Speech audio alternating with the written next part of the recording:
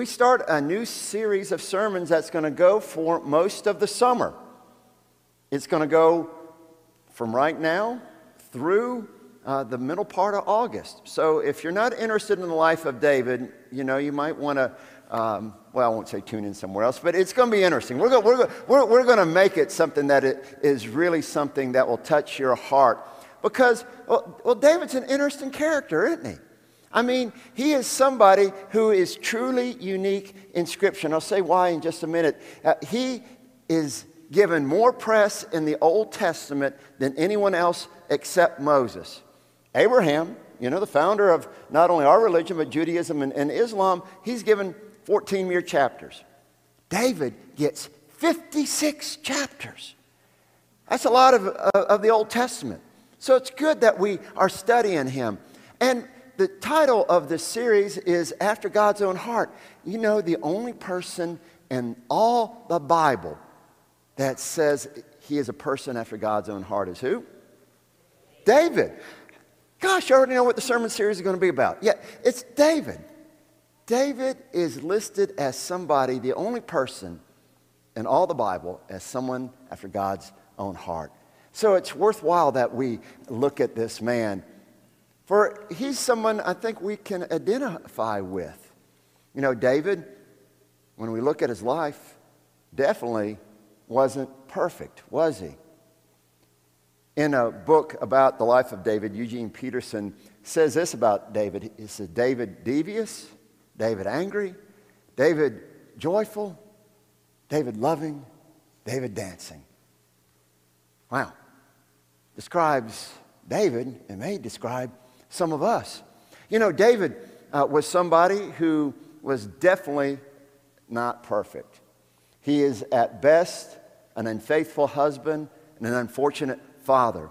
He is someone who lived out the morals that many of us would see today, because this is the world he lived in, that's barbaric. And sometimes we question the morality of what we read about David. But it's interesting. In the midst of all this, David is described as what? As someone after God's own heart. And I don't know about you, but I'm an imperfect person. And I know that I'm blown it, and I have mixed motives. And I know I don't do everything that I know I should do. And yet, in the midst of all this, God still uses somebody like me. Just like he used somebody like this imperfect king, shepherd, this warrior, poet, David.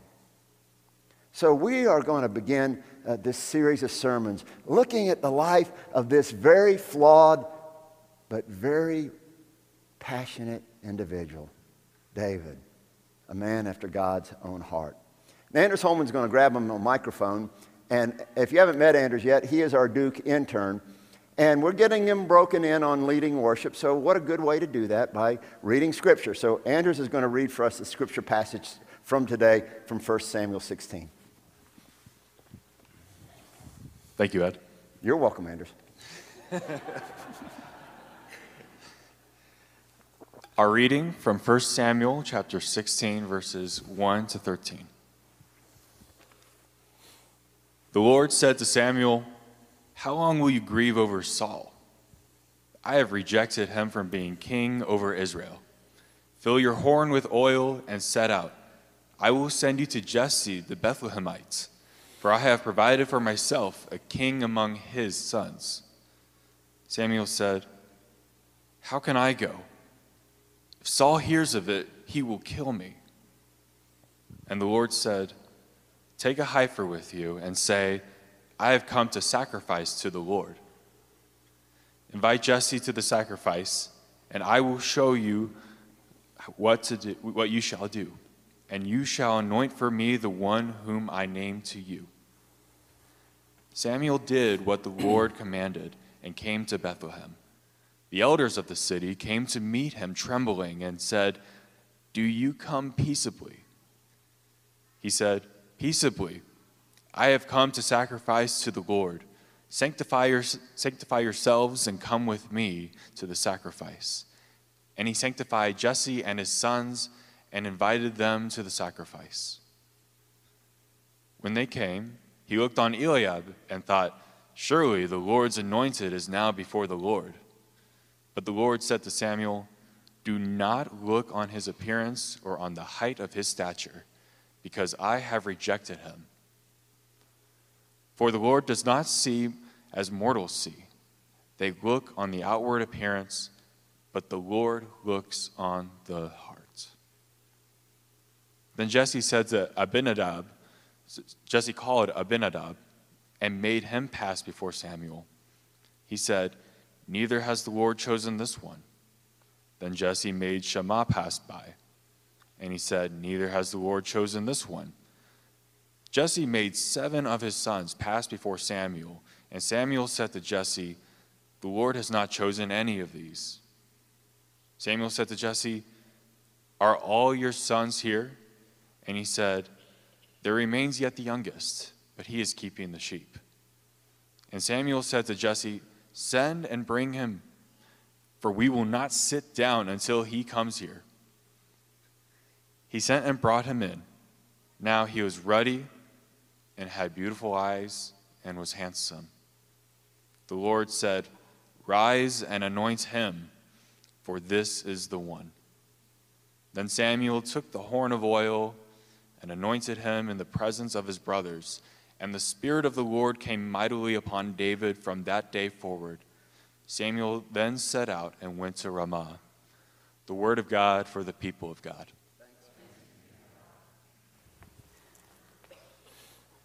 Thank you, Anders. This is going to begin a long career of you getting to do that. So we've already indoctrinated him. Of course, it's trail day yesterday, and we took him to the FC football game. You might notice a little scratchiness in our voices from going to watch soccer yesterday. So enjoying working with Anders, and he's going to be a blessing to us while he's here. Any of you, the youngest children out there? Any youngest children?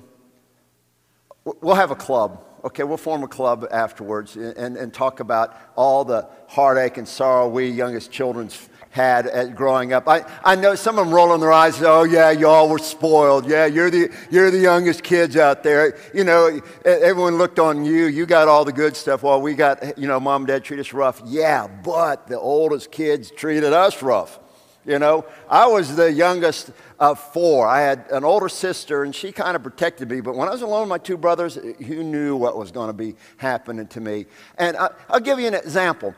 Back in the day of station wagons, some of y'all might remember station wagons. There were no SUVs, none of these bucket seats, 2 bench seats. And the way we 6 rode wherever we were going was Dad, my sister, my mom in the front, my older brothers on either window, and I was stuck in the middle because my dad said, "I need to be able to see over your head so I can look through the rearview mirror." So there I was in the middle.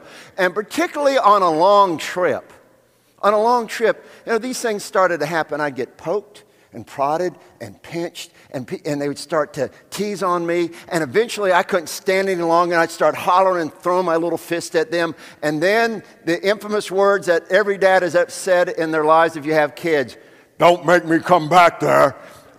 Like he was going to climb over my sister while he was driving and stop us from fighting. But things happened to me. The youngest kid oftentimes is looked down on. Yeah, maybe mom and dad, like Joseph, was spoiled some, but you saw what his older brothers did to him? Well, this story is for us youngest children. So those of you that raise your hands, listen up. Listen up. This story's for us, okay? Now, you older kids out there, you can listen too, but you younger kids, listen to this, because this is about us.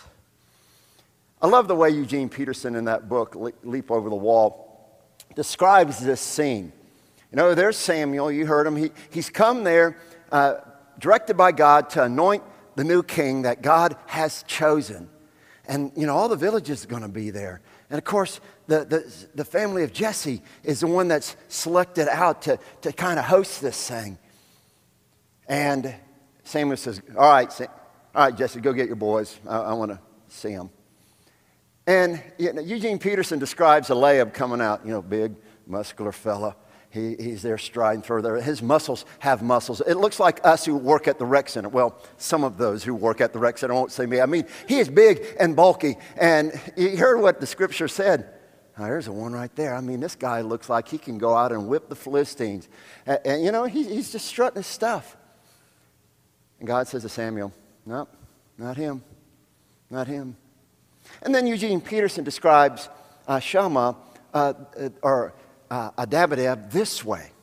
He said Adabadab is the guy that Jesse could afford to send to school. He was going to be the one that was a learned one, and he was the one that could read. And he came by, you know, he's smart, intelligent fella, you know. Not him. And then there's Shammah, and Peterson describes him as the jet setter. He's the one that has the slick suit on, his hair combed back. I mean, he just oozes success because he has made his mark in the world. He's the one that has the Midas touch. I mean, every dollar he makes even more dollars. Nope, not him. As it said, I rejected him. Don't look on outward appearances, Samuel. Look on what I look on, the interior, inside of him. And the other sons pass by. They're unnamed. And there's an awkwardness there. You can feel the awkwardness because Samuel is saying, okay, Jesse, where's everybody? Is this all your sons? And Jesse says, oh, yeah, here's the youngest guy. And we think so little of him. You don't read this in the story unless you know the culture. We got him out tending the sheep. Think of the worst job that you had to do as a kid. The older kids got to do all this other stuff, but as a younger kid, you got to do the scrap stuff, right? Because all the older children got to do all these other things. Well, tending the sheep was not a job that you would say you dream for your kids to do. But he was out there, tending the sheep. And you can see when Samuel's asking about him and Jesse mentions, oh, the youngest one's out tending the sheep, they're there rolling their eyes. Oh, him, oh, God, he ain't worth a flip. Why even bother with that guy? He's no account. We got him out doing that trash job, looking out after the sheep. And Samuel says, we're not going to pick up one fork, put one napkin in our collar until he shows up. And he comes. And yeah, the scriptures give him this glowing description of ruddy and beautiful eyes and handsome, but he stank. He had been with sheep. He's dirty. He's sweaty. He is somebody that has been out in the wilderness, not thought about at all. I mean, he's just some guy you set aside. And he shows up on the scene, and the Lord speaks to Samuel's heart and says, that's the one, right there. That's him. And to the shock and the surprise of all in the room, everybody in the room, this young boy, with the grime of the desert upon him, the scent of sheep wafting from his clothing, and that doesn't smell good, is getting himself anointed as he kneels before the priest and the prophet Samuel. Wow. Wow. That's one thing we need to realize about God, is God is in the surprise business. The ways of God are not our ways, the Scripture tells us. God's thoughts are not our thoughts. And the ways of the Lord are not our ways. And they often are very surprising in the wonder of it all.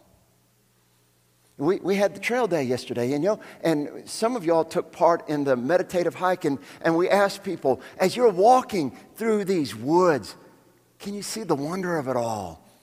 What the Lord has made from these millipedes that are crawling around, the ants that are crawling around, to these huge trees with the leaves blowing, and the sounds of nature all around us, filled with wonder and surprise. We were in San Diego a few weeks ago, and we went to the San Diego Zoo. And would you have ever created an aardvark? Huh? Would you have ever created an aardvark or an ocelot? Or it was so funny watching the baboons. They display them wonderfully there. They were just running all over the place. What fun. God must take great delight in all these surprising creatures that are giraffes with these long necks, elephants with these long tusks. And someone came to me the other day and said, have you seen the latest pictures from the James Webb telescope? Can you imagine Jesus and the Father looking at this, and Jesus says, watch this, and he's throwing another supernova out into space with wonder, surprise. And as we're getting to discover all that, God is in the wonder-making, surprise-giving business. Look at it. You should have been in that room with Samuel and everybody. You know, Eliab, you know, as big and strong as he is, and Eliab with his smarts, you know, his book learning, his pencils, and Shammah, you know, with his slick suit and everything. And him? This sheep tender? That's the ways of the Lord, y'all. He's in the surprise business, y'all. Just ask some shepherds watching their flocks by night. And the angel of the Lord came and said, behold, I bring you tidings of great joy for all people. Just ask a virgin in Nazareth when the angel came and said, hail, favored one. Me? Yeah. God is in the surprise business, you see. Just ask these women who went to a tomb expecting to anoint a body with spices after the death of their teacher. And said, why are you looking for the living among the dead? Said the angel. He's not here. He's risen. In the Chronicles of Narnia, which is a great series of children's book written by C.S. Lewis, but if you want to know a lot about my theology, read them because they're filled with the theology of Lewis, which has been a great influence on so many people. The Christ character, Aslan, is described this way. Oh, he's good, but he's not a tame lion, because that's how he's depicted. He's not a tame lion, meaning he's somebody that's going to surprise us. We can't control him. He's going to do things that are filled with wonder and goodness. God surprises.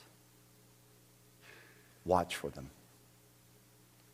He's still in the surprise business for you and for me. He's going to choose people we wouldn't choose and select folks that we thought were of no account. He is going to choose maybe someone in this room to do something marvelous. The other thing that we need to see in the backstory here is that, you know, though God is in a surprise business, God is always using the things of who we are to bring us to the place that he wants us to be. You know, look at David. He was a shepherd out there a lot of times alone in the wilderness. He was out there by himself, and he learned to be vigilant because there are wild animals that could attack the sheep. And he learned to be brave. We'll read later on in a story for next week that he says this: I have killed both lions and bears. Well, I don't know about you. When I see a bear, I'm going to go the other direction, right? And I saw the lions at the San Diego Zoo, and I didn't want to tussle with those things. But no, David learned to be brave and to trust in God in his struggles and in his fighting. And as we'll see, when he's fighting some guy that's 8 feet tall, where did he learn all that? Also, we know that he was a tender of sheep. He was a shepherd. And because he was a shepherd, he had to learn a lot of patience. Because, well, sheep tend to wander. We, like sheep, have gone astray. When the Bible compares us to sheep, that ain't a compliment. They are not the smartest creatures in the world. They take a lot of care, a lot of nurture, because they wander off so regularly. But David, learning the skill of tending to those who didn't oftentimes act in their own best interest, became a great leader because, well, he had tended sheep. And can't you imagine he got his heart right with God's own heart because, well, he wrote poems while he was there out alone in that desert, you know, by the stars at night, there in the heat of the day. He wrote lots of words, poems that, well, you and I call the Psalms. In fact, one of his most famous poems is this. It starts out this way. I bet you can say it with me. The Lord is my what? Where did he get that image? Tending sheep. You see, God will use what is going on in our life and use who we are and all the experiences that we have if we let him and having our heart directed towards God to do some great things. Many of y'all are going to go this summer to see some national parks. That's just something that families do during the summertime. That's why, we go out and travel, see God's great earth and these places that were set aside for us to enjoy because they're so filled with wonder. And though Ulysses S. Grant in 1872 to establish the first national park, Yellowstone, it was this man, Theodore Roosevelt, who greatly expanded the Park Service, established the National Wildlife Fund. He was the one that set aside more land than almost anybody else for us to go and enjoy. And you know why that happened? Because Roosevelt, at a young age, was sickly, had asthma, wore thick glasses, which he wore all his life, and he said, I cannot let this bind me. And so what did he do to overcome his obstacles? He got out in the natural world, in the Badlands of South Dakota. In fact, there's a national park there named for him. I believe I'm right on this. The only one named for an individual. I could be wrong, but I think that's right. See, who he was as a youngster was used to bless us all. I know of a fellow that growing up, he didn't like to do all the sports stuff, but he really loved to play chess. He played a lot as a kid and got pretty good at it, and he continued to play as an adult. He did some tournaments, but he wasn't world class or anything like that, but he was pretty good at chess and enjoyed it. And when his church started an after-school program, he asked the director, said, can I come in once or twice a week and teach the kids how to play chess? She said, sure. And as he taught him how to play chess, he became very popular. And every now and then he'd throw in something, we're holding this king here. You know who the real king of glory is? That's Jesus. And, sometimes, we feel like that we're not a count of anything like these pawns here. But you know what? In the hands of God, we can do all sorts of things. No one's a mere pawn. And then he'd show him this move to either block a move by somebody else or use a pawn to take a knight, things like that. And he said one time, I wondered why I love to play chess so much. I'm seeing how God is using me. All the stuff of who you are. The good and the not so good. At UAB Hospital, there's a man that goes around from rooms to rooms in the transplant ward. And he goes and talks to them and encourages them and helps them realize that they can make it. Because you see, as they're talking about their artificial limbs that they're getting or receiving, he'll do this, lift up his leg, and say, I've been there. I know where you are. I'm here to encourage you that you can walk too. You see, God uses all the stuff of our lives, the good and the not so good, if we let him,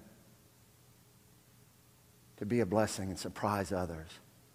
And that may mean, for you, that you have a talent that you want to share with other people in the name of Christ. It may mean that, some people that are here that are great cooks and taught by their mamas or grandmothers, and you take food to those who are less fortunate, or cook for the house or deliver meals to someone who's lonely. Some people are really good at writing things, and, there's folks that could use a note of encouragement, and God can use you to do those things. We like to be outdoors, and so you cut firewood and stack logs and deliver them to people who wouldn't have a warm house unless it was for the wood that you, the good church, provide. I don't know what some are saying. I see a few gray hairs out there, one or two. And you might be saying to yourself, I'm too old to do any of these things. My time's past. Let the younger crowd do that. How old was Abraham when he was called? 75? He didn't have his first child until he was 100. Can you imagine that? And with your walker walking your baby? Yeah. You're never too old to be surprised by God. Well, some of you are saying, I don't have a lot of training, all this stuff. I do like to be with kids, and I do like to hang around them, but I'm not trained to be able to teach or anything like that. I don't read my Bible all that much, or I don't understand some of the things in the Bible. There's a fellow named Amos. He was a sycamore tree farmer. He hadn't been to Emory, and he definitely couldn't get to Duke like Anders. I mean, I had to go to Emory, but smart folks go to Duke. He didn't do any of that. God said, I want you to proclaim my word to your people. So this tree tender, surprised by God, goes and proclaims the word. Some of y'all out there are saying you're too young. Have you been listening to this story? David was a lad, a boy. God called him. Some are saying, you don't know my past. Everybody's got a past. Adam and Eve had a past. They had a past in glory and gave it all up, and yet in the midst of all that, God showed grace. Moses was a murderer. Samson was a womanizer. The Apostle Paul was a persecutor of Christians. Doesn't matter your past. If you have a willing heart, God can use you. All of you, the good and the not so good. Be open to God's leading with the person you are. Last week was Pentecost. We still see the banners up there, and that's a wonderful reminder. We talked about God sending His Spirit upon everybody who calls on the name of the Lord. I mean, that's all of us, right? We see in the end of this text, that Samuel poured oil on David, and the Spirit came mightily upon him. And he went out and did amazing things. Well, that Spirit still is being poured out, as we said last week, upon all who call on the name of the Lord. Young people and old, rich and poor. God is still in the surprising business. Let His Spirit be poured on you to do some surprisingly wonderful things to bless the world. Be open to the Spirit. It's being poured out on you and me. Let's go out and surprisingly bless this world in the name of the one who loves us more than we can ever know. In the name of the Father, and the Son, and the Holy Spirit. Amen.